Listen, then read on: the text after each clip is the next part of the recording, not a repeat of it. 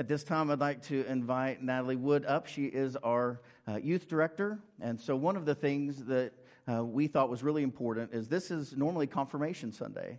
And so because of that, it's our practice and tradition that the youth director that works with our youth welcomes them in and has a special message for them and for the rest of the church as well.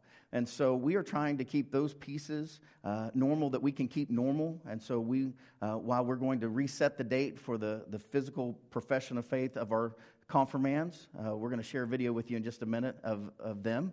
But today, I want to thank Natalie for her good work, and I want to thank you as a church as we continue to develop our staff and share good words. And as you may know, Natalie has a full-time big job at the Regional Food Bank, and she ministers in so many ways. But I want to say thank you. Be praying for her, as this is her first sermon here at Acts 2. She's preached other places, but she's coming to you. And we talked about whether or not we switch off, and she said, "No, I can talk to a wall." So here she is. Please welcome and pray for Natalie Wood. Thank you. So if you will please join me in our scripture reading this morning, it will be on your screen. It is from the book of Matthew, chapter 6, verses 19 through 20, and it starts with this. "Do not store up for yourselves treasures on earth, where moth and rust consume, and where thieves break in and steal. But store up for yourselves treasures in heaven, where neither moth nor rust consumes, and where thieves do not break in and steal." This is the word of the Lord. Thanks be to God.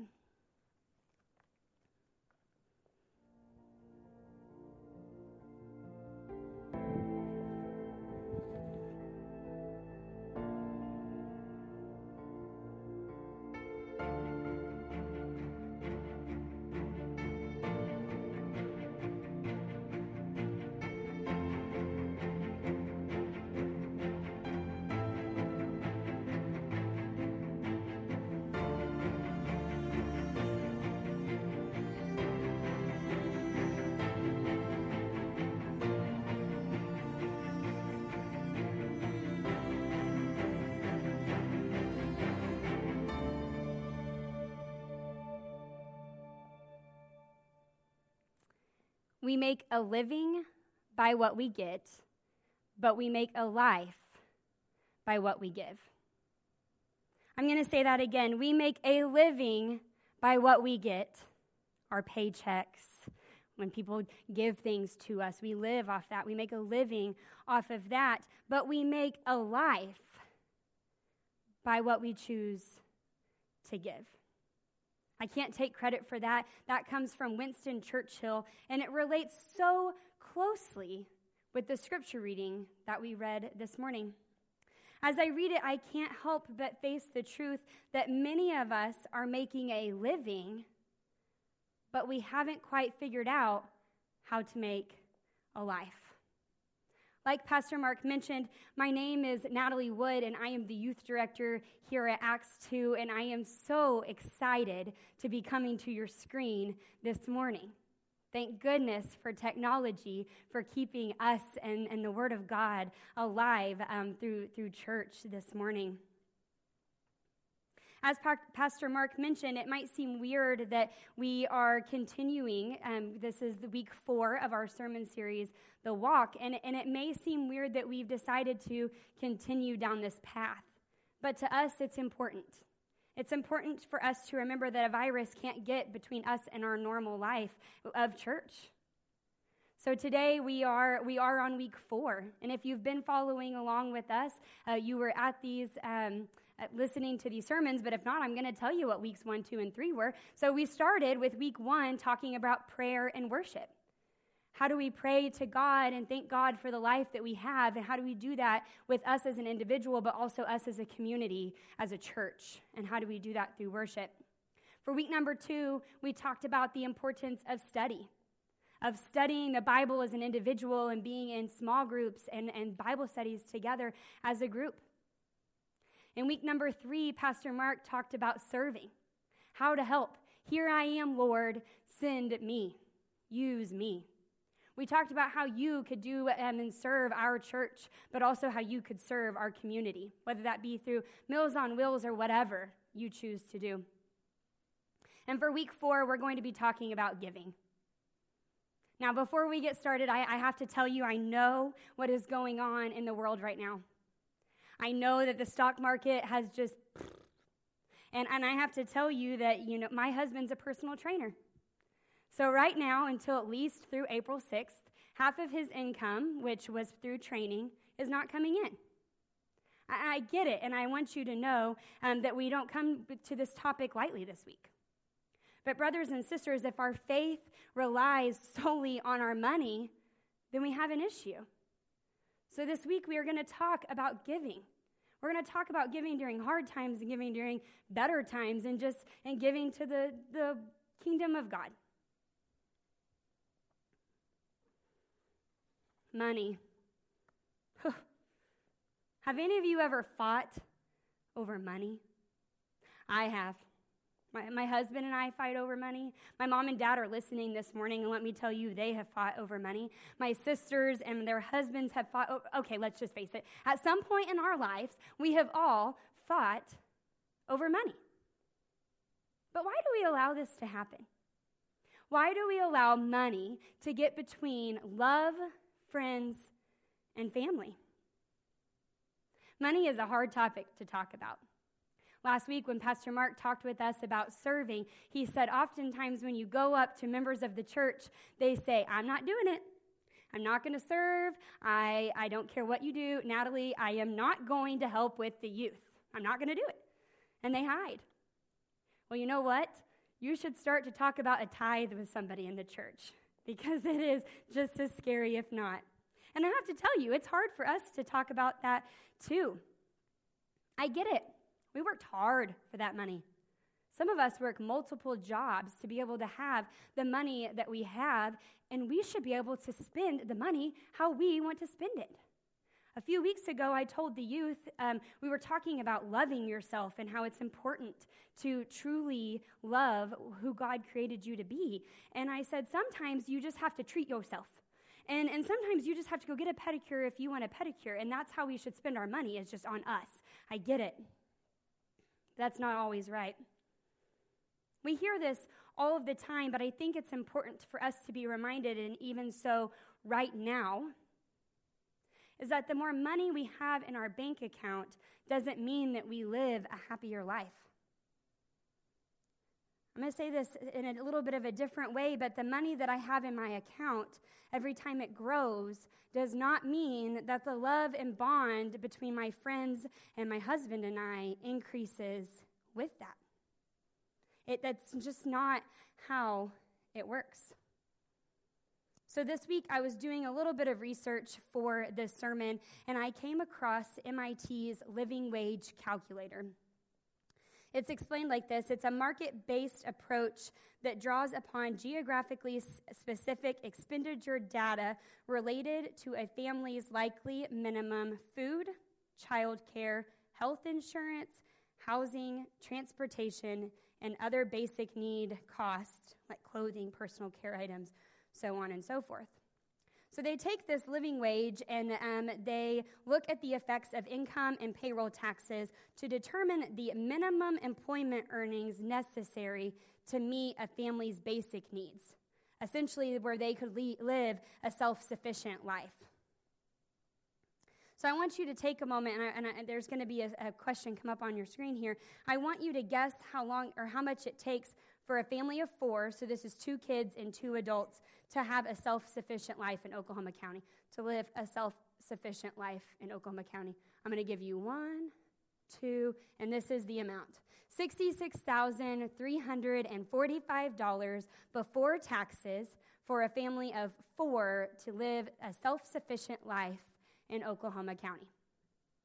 This shocked me. And let me tell you, it did not shock me because I think that $66,345 is a lot of money. It shocked me because I oftentimes fight with my husband. I don't have kids, but I oftentimes fight. We get in arguments together because I don't feel like we make enough money to live a self-sufficient life that we want. So I had to take a moment and pause and think about this. I live a very comfortable life. I have some conveniences in my life that just improve it. I literally have every kitchen appliance you can think of. I have a rice maker, I have a crock pot, and then I bought an Instant Pot, and they are the same thing. It's the same thing. I have 2 closets for my clothes. I have literally pushed my husband to this much closet space, and guess what? I use shampoo and conditioner from a salon, and that costs a lot more extra money.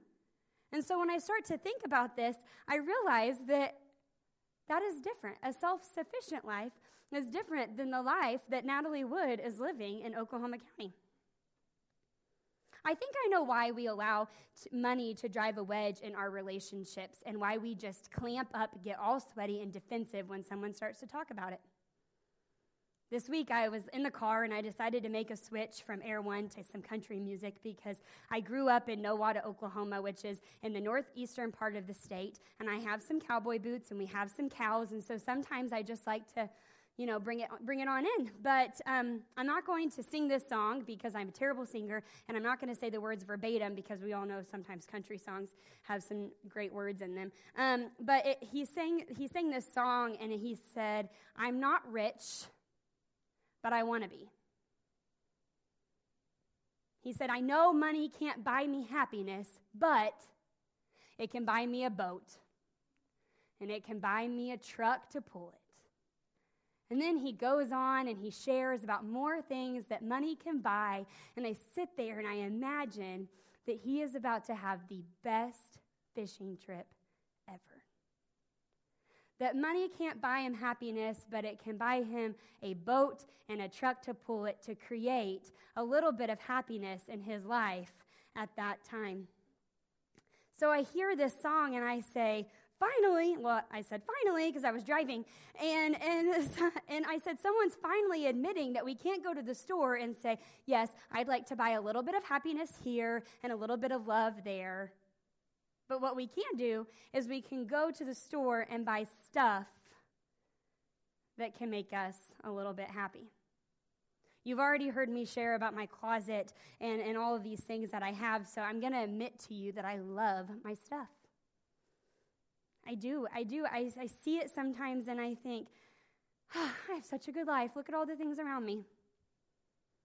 And Jesus knew this was, I have to tell you, I'm not the only one. I think we can all admit that there's been a time in our life, if not right now, that we've thought, I'm so happy that I have these items in my life. I know we struggle with this. And Jesus knew that we were going to struggle with this. You heard me, right? Jesus knew that money and buying things were going to be an issue for you and for me. Did you know that Jesus speaks about money and material possessions more than he speaks about worship, prayer, scripture, and study combined in the Gospels? Matthew, Mark, Luke, and John. He talks about money and material possessions more. He knew this was going to be an issue. Earlier in our scripture reading in Matthew 6, I have to tell you that this is a part of the Sermon on the Mount. When the Sermon on the Mount starts in Matthew chapter 5, this is what it says. Now when Jesus saw the crowds, he went up on a mountainside and sat down. His disciples came to him and he began to teach them. So the Sermon on the Mount is a teaching experience. He sits there and he says, this is all of the things that you need to know to live a Christian life, to live a life that follows me. This is what you need to know. And he took the time, and that time that he had everyone's attention to say, do not store up for yourselves items on earth, but store up for yourself items in heaven. God desires our devotion, and he knows that we will battle the temptation of money. In Luke chapter 12, verse 15, we're reminded the following. Take care, be on your guard against all kinds of greed, for one's life does not consist in the abundance of possessions. There are some times that I read the Bible and I stop and I say, wait, what did that just say? And I go back and I have to read it over and over again. And it's not that I don't know what it said. I can read words. I graduated from school. But it's because I need to be reminded and listen and hear it. It says that your life does not consist in the abundance of your possessions. Man, Jesus, sometimes he just really gives us things to think about. That's a hard one. My poor husband, he oftentimes hears me month after month, something different. Okay, so one month it's, hey, Skylar, I really think that I'm ready to buy a new car, and I'm ready to buy a new car. And so then I spend that time looking at new cars, and I have found several that I like. And then the next month, I'm like, that's not a good purchase decision right now because I want to buy a house.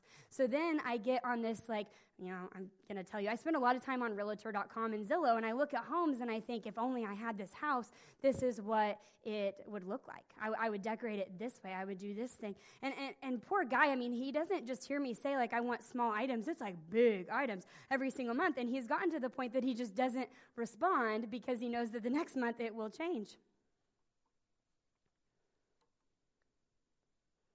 It's hard.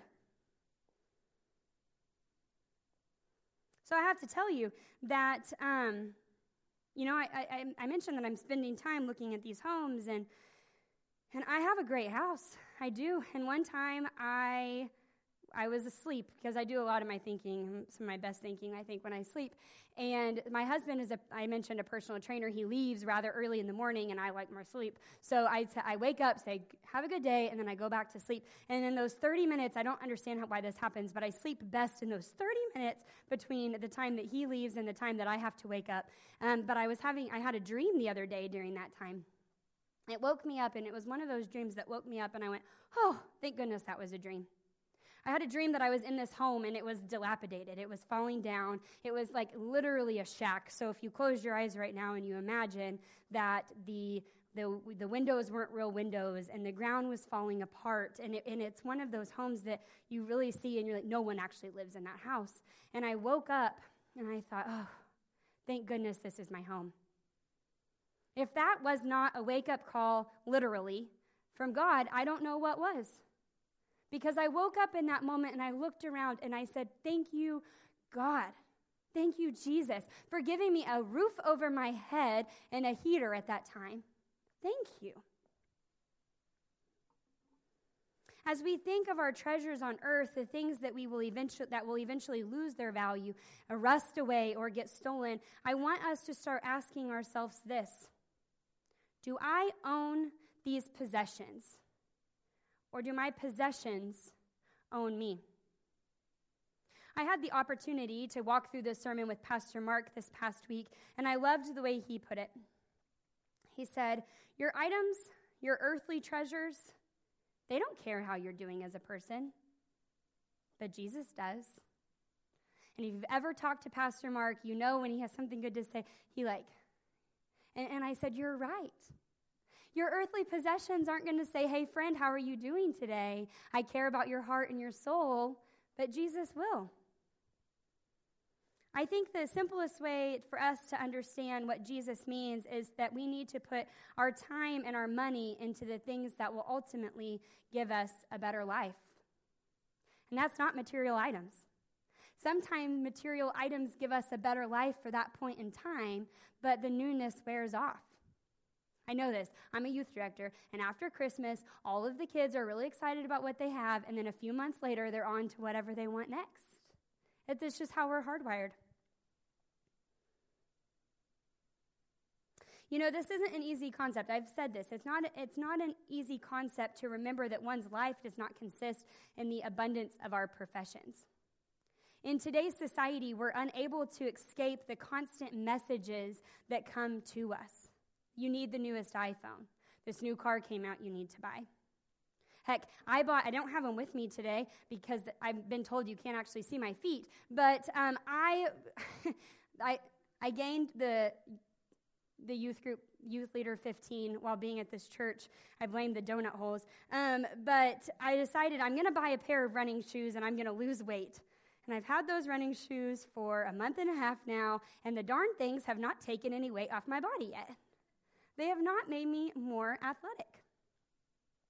So I have to tell you, I graduated from Oklahoma State University in 2016 with a degree in multimedia journalism and advertising. I know the work that goes in to making someone believe that they need an item. It goes from an I think I want this to an I need it, and I know the work that goes into it. So the other day I was sitting in the living room. My home is like 900 square feet, so it doesn't matter where you sit, like everybody can hear what you're saying. So I was sitting in my living room and Skylar was off, and I said, hey, I think I want to buy a new runner for my hallway, for our hallway. And, our hallway doesn't need a runner, but I don't like my feet to be cold in the morning, so I was like, it's really good to go from carpet in the bedroom, carpet in the hallway, to the bathroom. And I said, I think I need this. And then this is what happened. 1, 2, 3, 4 advertisements on my social media account that day. I had another one this morning when I was surfing the web. All different rug companies. I said it out loud, and I had advertisements come on my social media account. So do you want to know what went through my head? Hey, Skylar, I think we need to buy a rug for the hallway. It went from an I want to a we need. Because to me, this was telling, look at that dog, right? This was just telling me that we needed this item. And I have to tell you, the only reason, and I really mean this, the only reason that I did not buy this rug is because we're hoping to buy a house. And it went through my mind, and I thought, I wonder if this $150 runner will actually work in a new home that we buy. Like, that's what stopped me. I'm making myself sound really bad, but it's true. We all face this. So I was doing in my day of research for this sermon topic, I got curious, so I Googled, and this is an article that I found. Self-storage, how warehouses for personal junk became a $38 billion industry. 1 in 11 Americans pay for space to store the material overflow of the American dream. $38 billion. That is insane. I have a family friend that has more than 4 storage units of items. I'm not judging you if you're watching, but it's crazy to think that we have a home and we also have a storage unit. When I was a senior, my family moved from in town to a home in the country, and it was a beautiful house in town. It's been in my family forever, and so we weren't selling it, and we left probably like a whole house full of stuff still in that house, and still moved and had a house full of things. So I get it.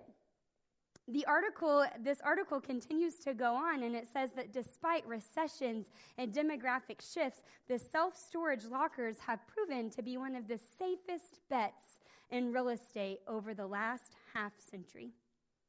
Customers spend an average of $91.14 a month for their storage unit.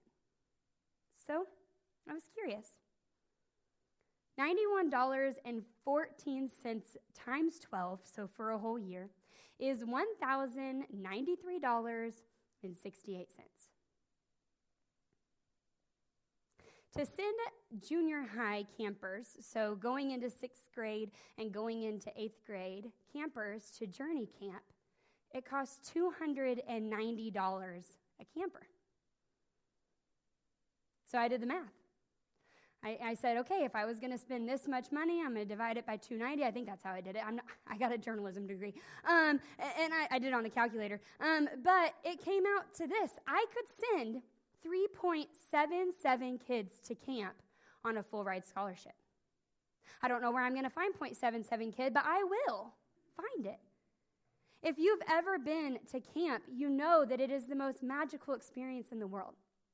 We're not just sending kids to camp so they can play in the mud pit, although that is fun.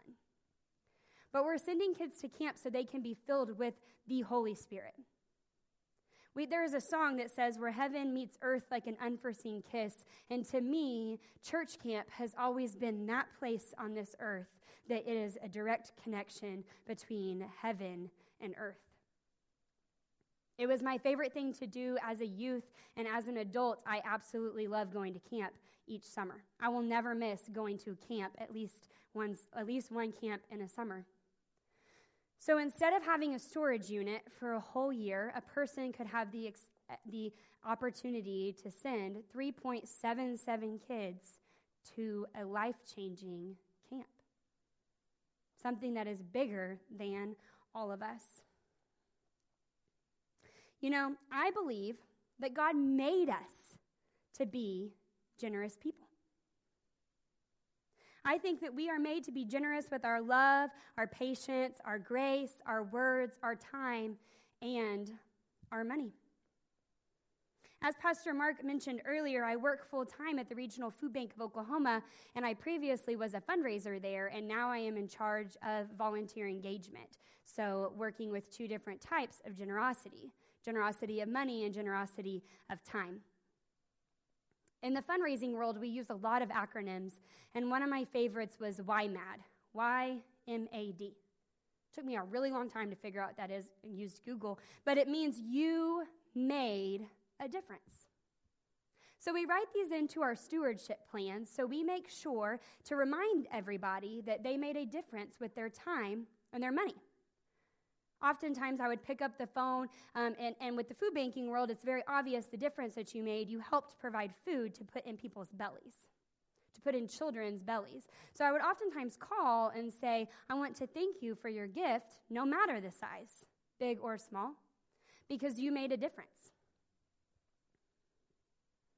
I have to tell you that never, ever in my You Made a Difference calls, my YMAD calls, did I have someone come back and say, Natalie, I'm actually very mad that I chose to give to an organization, to a nonprofit. It makes me so mad. I'm losing sleep over it. No, they never said that. They said, it is my joy. It is my pleasure to be able to give. Because they were filled with joy to be able to give to something greater than themselves. I know that my favorite part of that job was that right there, to be filled with other people's excitement because they were able to give to a cause greater than themselves. So only ever in my life did I understand it from the fundraiser's point of view, and it wasn't until I think it was a year ago that I started to understand it as a donor. So I graduated from Oklahoma State University in 2016. My husband and I were engaged right before then. I started at the food bank actually a week before I graduated. So don't let anybody tell you that I'm lazy, because I'm not. I started a week before I graduated, and I was making a nice, livable, but very entry-level income. Skylar was still in school at the University of Central Oklahoma, and he would continue to be in school until this past summer of August 2019. Yeah. And it was probably the hardest season of our lives. Here you're so excited, you're young. Skylar and I have been in a relationship before we got married for 6 years. This year we'll celebrate our 9th year. And so we had been in this relationship, and we were moving on to marriage, and we were so excited. And then all of a sudden, not only were we married, but we were adults. We were adults, and we had to pay for things like rent and electric. And homegirl likes to eat, so we had to pay for a lot of food, and it was so scary. I know that you guys have probably been through a time like this. We are not unique. We aren't. There's always a season of our life that feels like this is going to get us down. And for us, it was a financial season. During that time, we would oftentimes, and I am not telling you to do this, this is bad advice, okay? We don't do it anymore. But during that time, we would often just close our eyes and just like guess with our finances. We would close our eyes and say, I got to pay this. Hopefully there's money in the account. And I was too scared to face reality. I didn't check. Skylar did, because he's a lot better about that than I am. But I didn't check because I knew I needed to pay for this. So we were struggling. I mean, I love Skylar, and like I mentioned earlier, your money in your bank account does not determine the amount of love you have for somebody, but it was a hard time. I had been volunteering with the youth. I volunteered with the youth 2 years before being hired here, and Andy Nomes actually asked me if I wanted to join Disciple, and I am so glad that he did. And if you have ever been in the Disciple Bible study at this church, it is a life-changing Bible study. And there is a week that it says, hey, as a small group, you need to start figuring out how you're going to give financially to the church, because that's what God calls you to do. to support the kingdom of God. So we were challenged to think about what that looked like in our lives. So just about the same time that happened, there are no coincidences in this world. I'm just going to tell you that. At the same time that happened, Pastor Mark came up to me on a Wednesday and he said, Natalie, I want you to serve on the administrative council. I want you to serve on ad council, and I want you to be our missions rep. But I just need to let you know that anyone on ad council is expected, because this is what we do if we're going to lead the church, we're expected to make at least a tithe of 10%. I looked at him in the eyes, and I was sweating and clamming up, and I said, yes, sir. But I was excited. I was excited that he was asking me to do something bigger than myself. So I went home, and I told Skylar, I said, Skylar, Pastor Mark wants me to serve as the missions rep. This is awesome because I love mission. Oh, and he wants us to give 10% of our income. And Skylar said, what?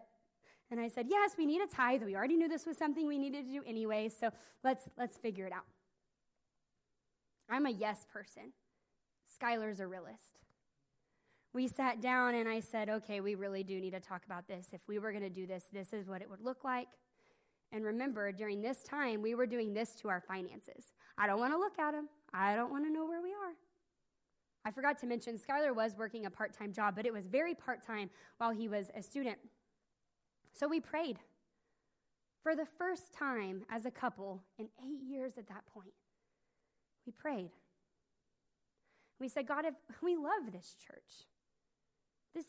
We moved to Edmond, and all of our family lives in northeastern Oklahoma. All of them. And this church has become our family. I told Pastor Mark this morning, I said, Mark, I have to tell you, you're kind of like a father figure to me. And that's a good thing because it's comfort, it's peace to be around family. And so we knew that it was our turn. Even though this whole time we thought we were too young, let the old people tithe. Well, old is kind of a rude word. Let the older people tithe. We don't have kids yet. He's still in school. It's not the right time for us. Let others tithe. And we were reminded by God that wasn't the truth. So around this same time that I chose to make a small tithe, my job changed at the food bank. My job changed, and I got a pay increase. And it was like, whoa. What a steadfast God that we worship. See, at that very beginning, we decided that we were going to give a little bit of a smaller amount to understand what it felt like to give. And we chose $15 a week. I knew that wasn't a lot, but for us, it was. And I have to tell you, guess what happened after we decided to give $15 a week to the church? Nothing. Nothing happened, and I don't mean that in the sense of nothing at the church happened, because it did, but in my life, I still had a house. I still had food, a lot of it. I still had the things that I needed in my life. Choosing to give $15 a week for us at that time meant that we stopped eating out dinner twice in a month. That's all it took. I was so giddy. I was so happy. I wanted to tell the world about it, not because I wanted to boast, but because it was exciting to allow God to work in your life and to pass over that fear. To say, here you go, God, it's yours. I have to tell you that never in my life did I think that I would be a youth director. When I was a junior at church camp, actually, I got a calling on my life that I felt at that moment. I felt it. God said, Natalie, I have something bigger planned for you. I have had preachers throughout my life say, Natalie, you can run from God's calling all you want, but he will bring you right back to it. I truly believe that in your life, God uses you at different points in your life. Right now, God is choosing to use me as a youth director, and I'm so glad that I said, here I am, God, use me. I love the youth at this church. I know from the moment that they walk into this door, by the look on their face, if they are having a good day, a bad day, or if they are just flat out sad. I see it in their eyes before their mouth even opens. I've addressed some youth and said, what is wrong? And then they start bawling to tell me that this happened in their life and that they need guidance. I see it. But one thing I need you to know is that their demeanor when they walk through the doors is not always the same when they leave. And by that I mean is that when youth come either here, and I keep saying here as in a building, but really it means together, they walk out happy, excited, jumping all over the place sometimes. Like, it's so exciting that you can't help but as their youth director to walk out being so thrilled and excited. It takes me hours to go to bed on Wednesday night, and not because I'm tired or not tired and like thinking, but because I'm like filled with the excitement that your youth, that your children have poured into me and the volunteers that help here. I can sit here and tell you all of this, tell you how we have helped youth during this time and during this time, but what I want you to know is that when I say we, I really mean you. You help the youth. This past week, I asked the youth virtually, not in person, if they would share with me and answer 2 questions. The first being, what does Acts 2 United Methodist Church mean to you? And the second, what would you do if you did not have youth? So I'm going to read to you what they said. Acts 2 means family, and I don't think a life without family would be very good. Acts 2 is my second home. It is a place where I can be myself and feel the love of God in everyone around me. Without Acts 2, I don't think I would believe or have faith in God. The church has helped me with my faith walk beyond measures by helping me confirm my faith and act on it by going on mission trips and serving around our community. Acts 2 is like a second home to me. I've made so many new friends, and I always look forward to talking with my small group on Wednesday nights. Without Acts 2, I literally would not get out of bed after school, and I wouldn't be as close to God or my friend's smiley face. To me, Acts 2 means family. It means security and unconditional love. Everyone knows everyone and wants to be involved in each other's lives. It's a group of people that all live for God and takes care of one another. And to me personally, it's my happy place. Acts 2 means home to me. It's a safe place surrounded with love and welcoming people, a place where I can go whenever I need help, someone to talk to, or just an escape from the craziness and stress of life for a little bit.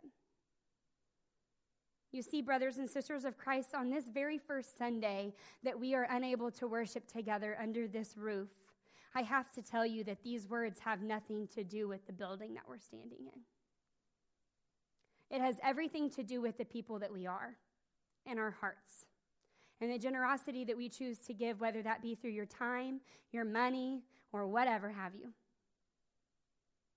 These youth find security, family, and a happy place because of you. Acts 2, you make a difference. You make a difference in the lives of youth and people all around you. Today we've talked about generosity, and I think it's important that we figure out how can we walk this out.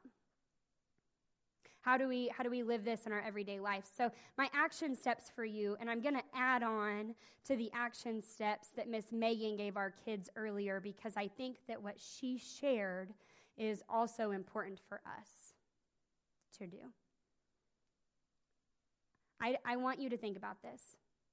Do not spend your whole life accumulating wealth just to watch it disappear, just to watch it go away with the crash of the stock market, just to watch it go away because COVID-19 is here. Do not have your faith live with your money. Have faith in God. And the second is this: do 5 generous acts this month. You may be looking at your screen right now telling me, Natalie, we're told to stay inside. How shall I do 5 generous acts this month? Here in a moment, you're going to be given the opportunity to make your tithe to the church, to give to the church. That's one way. Last night, I didn't want to cook dinner, so I ordered from a local restaurant so they could still live and have money during this time. That's another way. So as a family, after we're done here today, I want you to sit around, and even if you don't have kids or you do have kids, it doesn't matter. I want you to be in community and talk with each other and say, how are we going to give and have 5 generous acts this month? I want to leave you with this. We see it in Acts chapter 20, verses 35. It is more blessed to give than to receive. Will you please join me in the prayer on your screen? Thank you, God, for everything I have. I recognize that all of life is a gift from you. Please help me to become more generous, more willing to share with others. Help me to live beneath my means so that I might have enough margin to give. Help me to be generous toward you and others, remembering your unending generosity toward me. Now at this time, I ask you to bow your heads as we remember this prayer that God taught us to pray. Our Father, who art in heaven, hallowed be thy name. Thy kingdom come, thy will be done, on earth as it is in heaven. Give us this day our daily bread, and forgive us our trespasses, as we forgive those who trespass against us.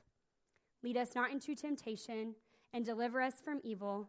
For thine is the kingdom and the power and the glory forever. Amen.